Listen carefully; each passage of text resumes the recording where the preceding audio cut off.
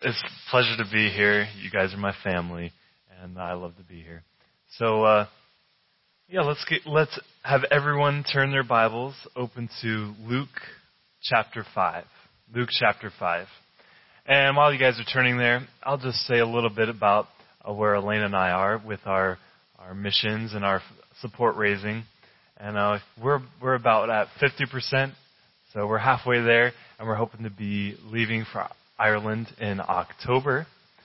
And I just wanted to share with you guys a quick story. If you've been to the men's Bible study where I spoke at, you've heard this story, but I just wanted to share it with the rest of you guys.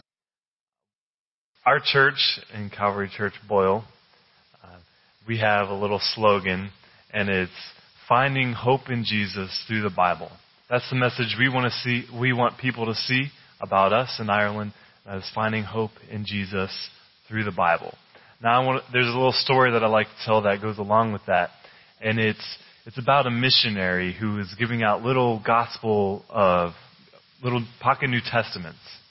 And if you've ever seen a pocket New Testament, they're just small and kind of hard to read if you've got bad eyesight. But he's giving out these pocket New Testaments, and this guy comes up to him, and the missionary recognizes him. He says, "Didn't I give you one a couple weeks ago?" And the guy kind of shuffles his feet, looks down, he says, "Yeah, you gave me one, but I promised you I would read it. And but I noticed something about this little pocket New Testament." He said, "The pages of the book I noticed were the perfect size and consistency to roll my cigarettes. And so before I would roll a cigarette, I would read the page." He said, "I smoked Matthew, I smoked Mark, I smoked Luke." But then he said, "John smoked me." So he said, "I'm sorry, sir, but if it's all right with you, could I get another pocket New Testament?" And I love that illustration because it shows the power of God just by reading it. And it is powerful and sharper than any two-edged sword. So I just want to invite all of you together. Let's read Luke, and I want this to come alive to you guys. I don't want to talk about the idea of Jesus or the stories of Jesus. I want to talk about the living Savior who, if you are saved, is living inside of you right now. I want to talk about the living God. So let's read Luke chapter 5. Luke chapter 5, beginning in verse 1. It says, "So it was, as the multitude pressed about him to hear the word of God, that he stood by the lake of Gennesaret, and saw two boats standing by the lake, but the fishermen had got from them, and were washing their nets. Then he got into one of the boats, which was Simon's, and asked him to put out a little from the land. And he sat down and taught the multitudes from the boat. When he had stopped speaking, he said to Simon, 'Launch out into the deep, and let down your nets for a catch.' But Simon answered and said to him, 'Master, we have toiled all night and caught nothing. Nevertheless, at your word, I will let down the nets.' And when they had done this, they caught a great number of fish, and their nets began breaking. So they signaled to the partners in the other boat to come and help them. And they came and filled both boats, so that they began to sink.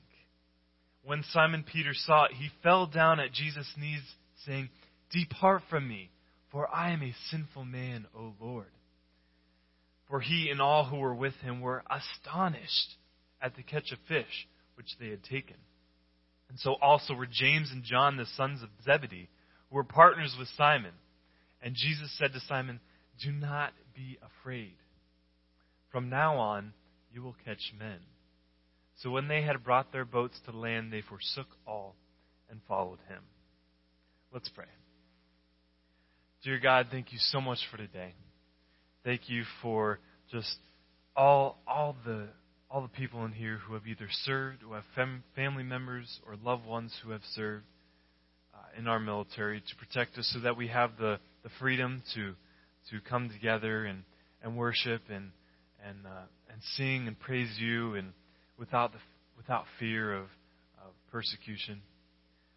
Lord, bless them and just thank you for them.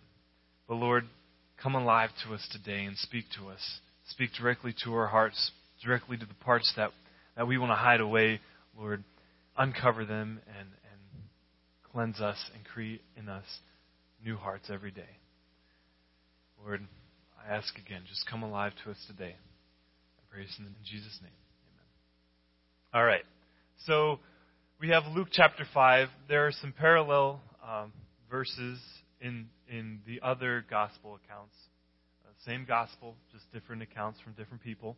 That's in John chapter 1, verse 35 through 51, Mark chapter 1, verse 16 through 20, and then Matthew chapter 4, verse 18 through 22. But we see Luke gives us a lot more detail. And I want to make something abundantly clear before we get too much more into this. When you read the Bible, one thing is abundantly clear. And that what is made abundantly clear is that being a sinner does not disqualify you from following Jesus. In fact, it is a prerequisite. Let me read that again. Abundantly clear is being a sinner does not disqualify you from following Jesus. It, in fact, is a prerequisite. So if you are here today thinking that you want to be a Jesus follower, but you're like, yeah, but I've got this past, and, you don't know what I think about. You don't know where I've been. The good news is, when you meet Matthew, Mark, Luke, and John, and the rest of Jesus' followers, you realize being a sinner and having a past, having things that you hope no one ever finds out about, doesn't disqualify you and is actually a prerequisite. In fact, if you're sitting here today and you can't identify with anything that I've said, and you don't really have a past, or you don't have anything that you're ashamed of, you think you're pretty good in standing with God, I want to ask you to question yourself about, do you really understand who God is, and do you really understand who you are? But also, if you're sitting here trying to decide where you stand with Jesus, and you're deciding what do you believe, and what do I believe and what do I not believe, the good news is you can begin to follow Him. It's not easy, and it might be a little embarrassing, but you can follow Jesus. There were many people who followed Jesus before He was crucified and came back to life. There were small business owners. There were a couple of IRS agents. There were a couple of patriots. Very, on fire for Israel, and all against Rome. So much so that they would pick off Roman soldiers by the onesies or the twosies when they were secluded and assassinate them. These were called zealots. So they thought maybe Jesus would help them kick the Romans out. There were men, there were women, there were blue collar, there were white collar, there were some uneducated people, and there were also some very educated people. I want to emphasize that there were some very educated people that followed Jesus, because in today's secular schools and the universities, one thing that is predominant that the professors may believe is, and your children or your grandchildren will be taught, one of the reasons we know for sure that the apostles didn't write Matthew, Mark, Luke, or John is because those accounts were written in Greek.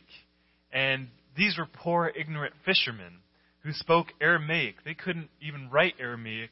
They couldn't even write the language of their own people, Hebrew, let alone Greek. So how in the world could they write these sophisticated texts in Greek? Therefore, we know they didn't actually write them, and they were written many years after the fact. Therefore, they cannot be trusted. But there is a problem with that thinking.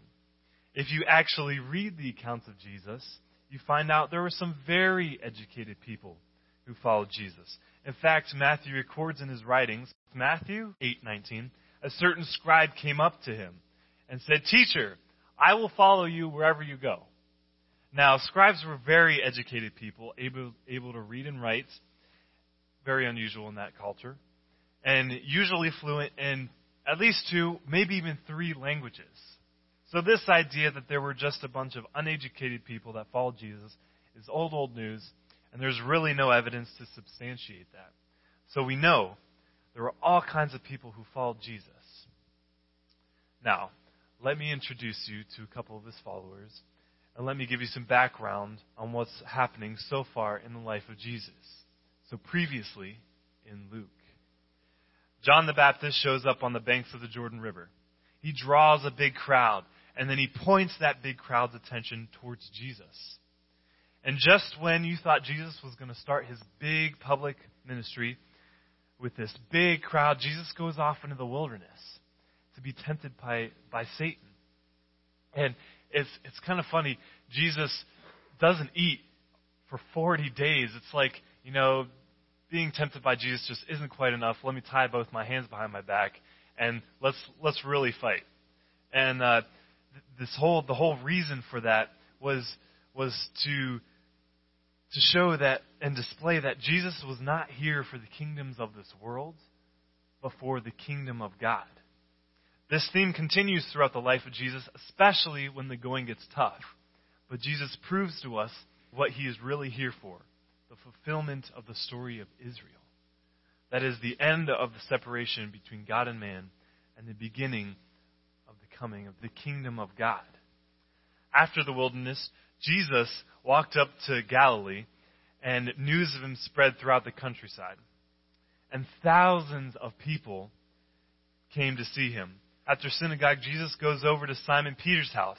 It doesn't say why. Maybe Peter invited him over for lunch. But Simon's mother-in-law was sick. And so he told Jesus, he said, "Hey, my mother-in-law has this fever that just won't go away." So Jesus goes to Simon's house and heals Simon Peter's mother-in-law. News of this begins to leak out in the community. And that night, when the sun went down, Luke tells us all those who had any that were sick with various diseases brought them to Jesus, who then laid his hands on every one of them and healed every single one of them. We tend to read right past this and miss the significance of what is going on here, because in this culture and in this day and age, this faith system, you were not supposed to touch sick and dying people. Because the idea was, and they didn't have a concept of germs at this time, but the idea was that you would be contaminated. This was a cultural thing. This was spiritual rules that they lived by. Now, Jesus touched sick and dying people, and instead of him receiving the illness, they would receive healing. This was overwhelming in this culture. People associated sin with sickness. How can you tell if a person has the power to forgive your sin? You can't really tell. But if a person can lay hands on someone and make them physically well, you have just given me a huge clue that you might have the power to heal my relationship with my Heavenly Father. Because sin and sickness went together. So Jesus begins healing people, laying hands on and healing people, and this sets the stage for what happens next. Luke chapter 5, verse 1 through 11. What happens next is described in Matthew, Mark, and Luke. Now, when you read the Bible, there is one single interpretation for that scripture. It doesn't mean anything else. There's one interpretation. But there's many applications that you can get from one verse in the scripture. So the parallel passages, I have to be honest, I'm not sure that they are telling the exact same story. They may be telling of different times, but the evidence points me to believe that these are equivalent to each other. So Matthew tells us, Jesus said, "Follow me." And immediately they left their nets and followed him. Mark gives us the same amount of detail, but Luke, I believe, gives us greater detail as to what goes down at the Sea of Galilee, or also known as Lake Gennesaret. Verse 1 through 3. So it was, as the multitude pressed about him to hear the word of God, that he stood by the lake of Gennesaret. So Jesus is teaching the crowd. The crowd is pushing closer and closer, and I guess Jesus didn't feel like walking on water yet. So he looks over, and he sees two boats. And it goes on, he saw two boats standing by the lake. But the fishermen had gone from them and were washing their nets. The reason they were washing their nets is because they had been fishing all night. So this means that it must have been morning. Their time for fishing was at night.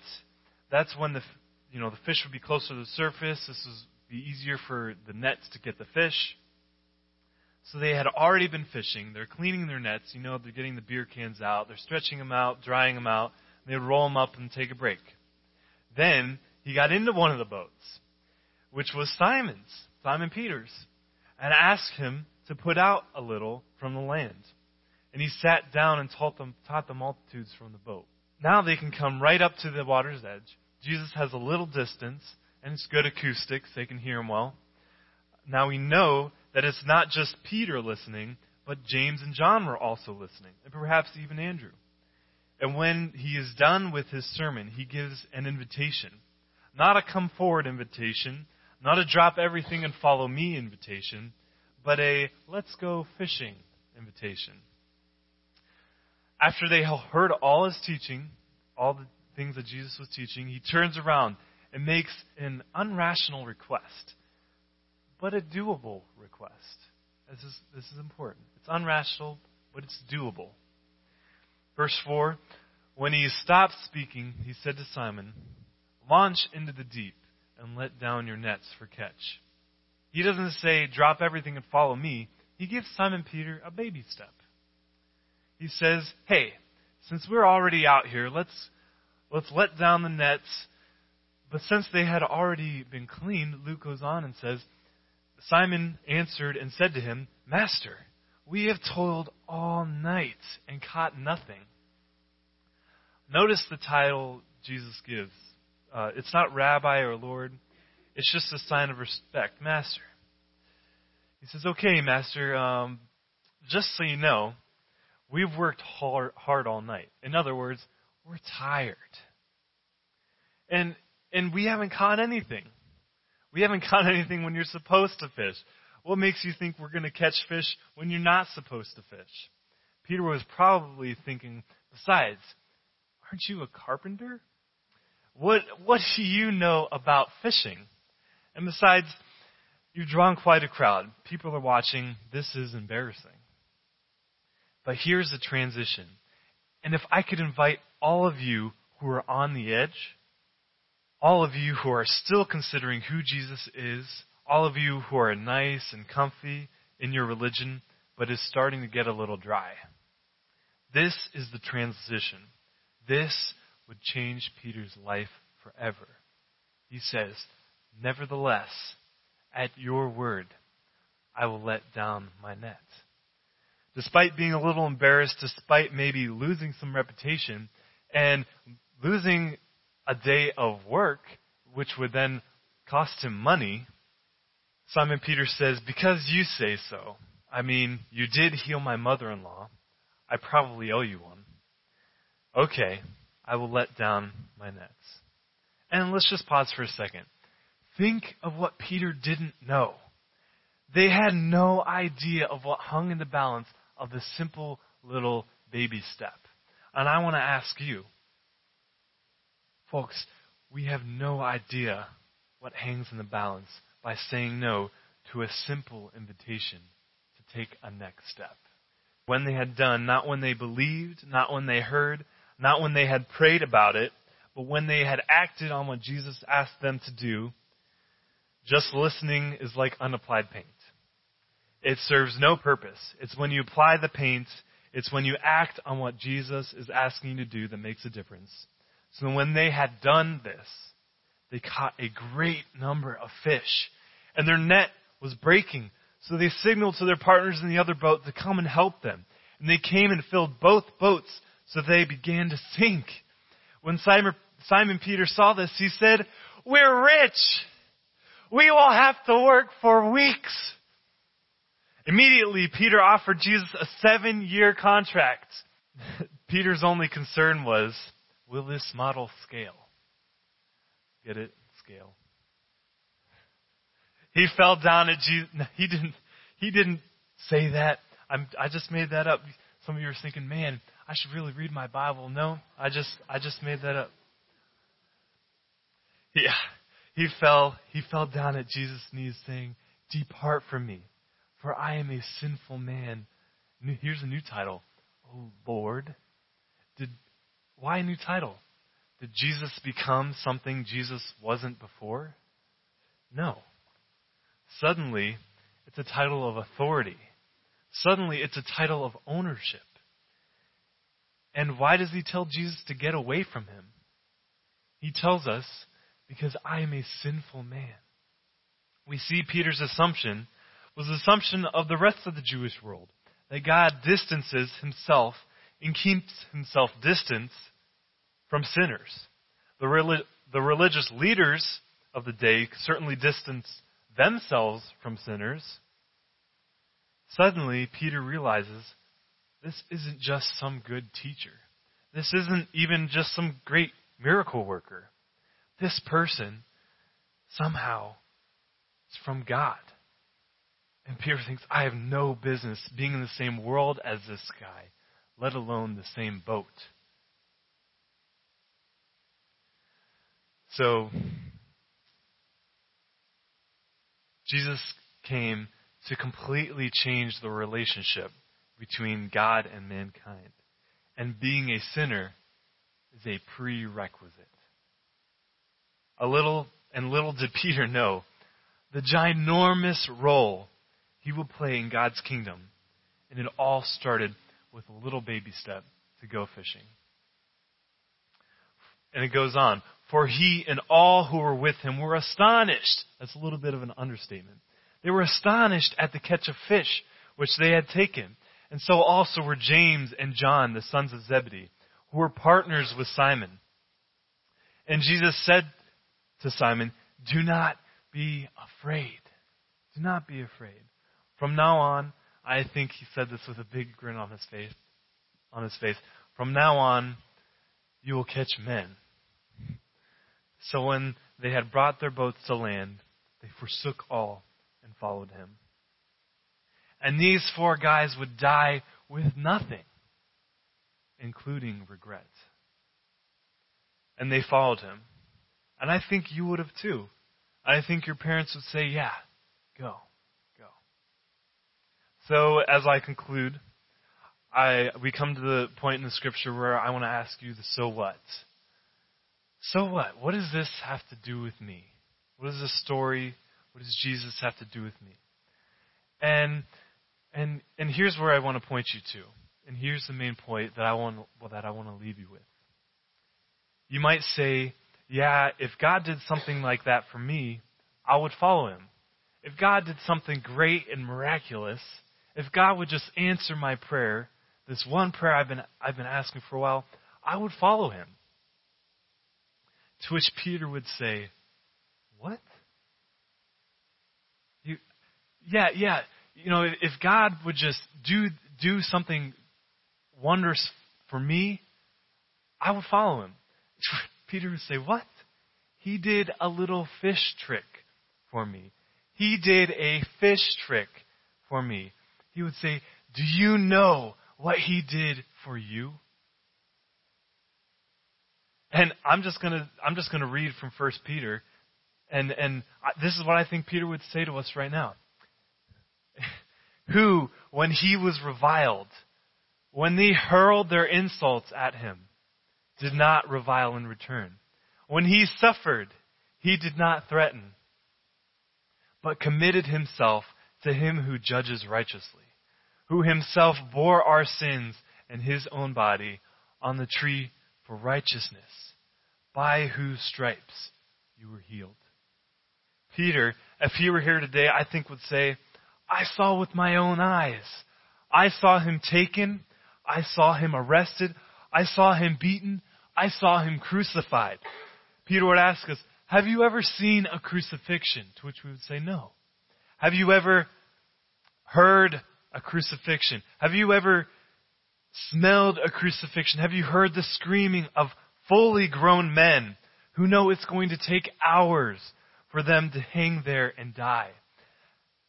Have you ever experienced that? To which we would say no, and I don't think I ever want to. Peter would say, look, I've been there, and I've seen it. I saw my friend Jesus crucified. And when he suffered, he made no threats. I'm telling you, this is unbelievable. Nobody did this. They screamed to die. They screamed and hurled insults to everyone in the vicinity. And my friend Jesus hung there and did none of that. Instead, he entrusted himself to God the Father, who deals justly. But to us, Peter would say, it was the most unjust thing imaginable. But it was just as if somehow he knew this was all a part of a bigger plan. And later, not in the moment, but later, because when he was arrested, I ran. I ran and even denied I even knew his name. And then on the edge of the crowd with my hoodie up, because I didn't want people to recognize me, I watched this man, who was no mere man, die. And 3 days later, I can't make this stuff up. 3 days later, he came back to life, and I realized that he bore our sins in his body on that cross so that we might die to sin. Instead of being dead to and separated from God, because of Jesus, we now have a new, intimate relationship with God to live for righteousness. By his wounds, you have been healed. Fistrix, that's nothing. Do you know what he did for you? Let's pray.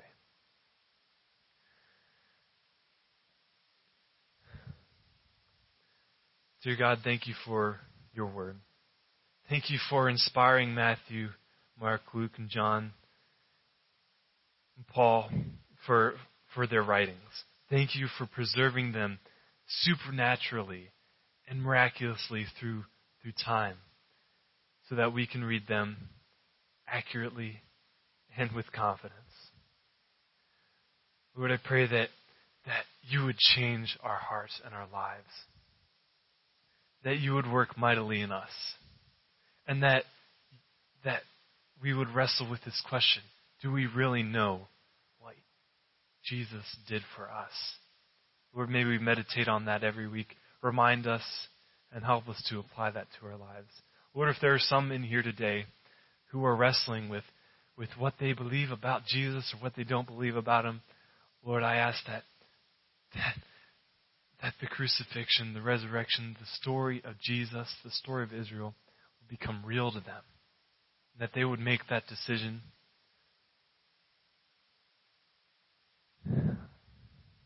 Lord, thank you for today. Protect us as we go. Thank you again for all those who have served in our military to protect us, who have died, who have given the ultimate sacrifice. Lord, thank you for your Son who gave the ultimate sacrifice so that we might have a new relationship with our Father in heaven. Lord, thank you. I pray us all in the precious name of Jesus Christ. Amen.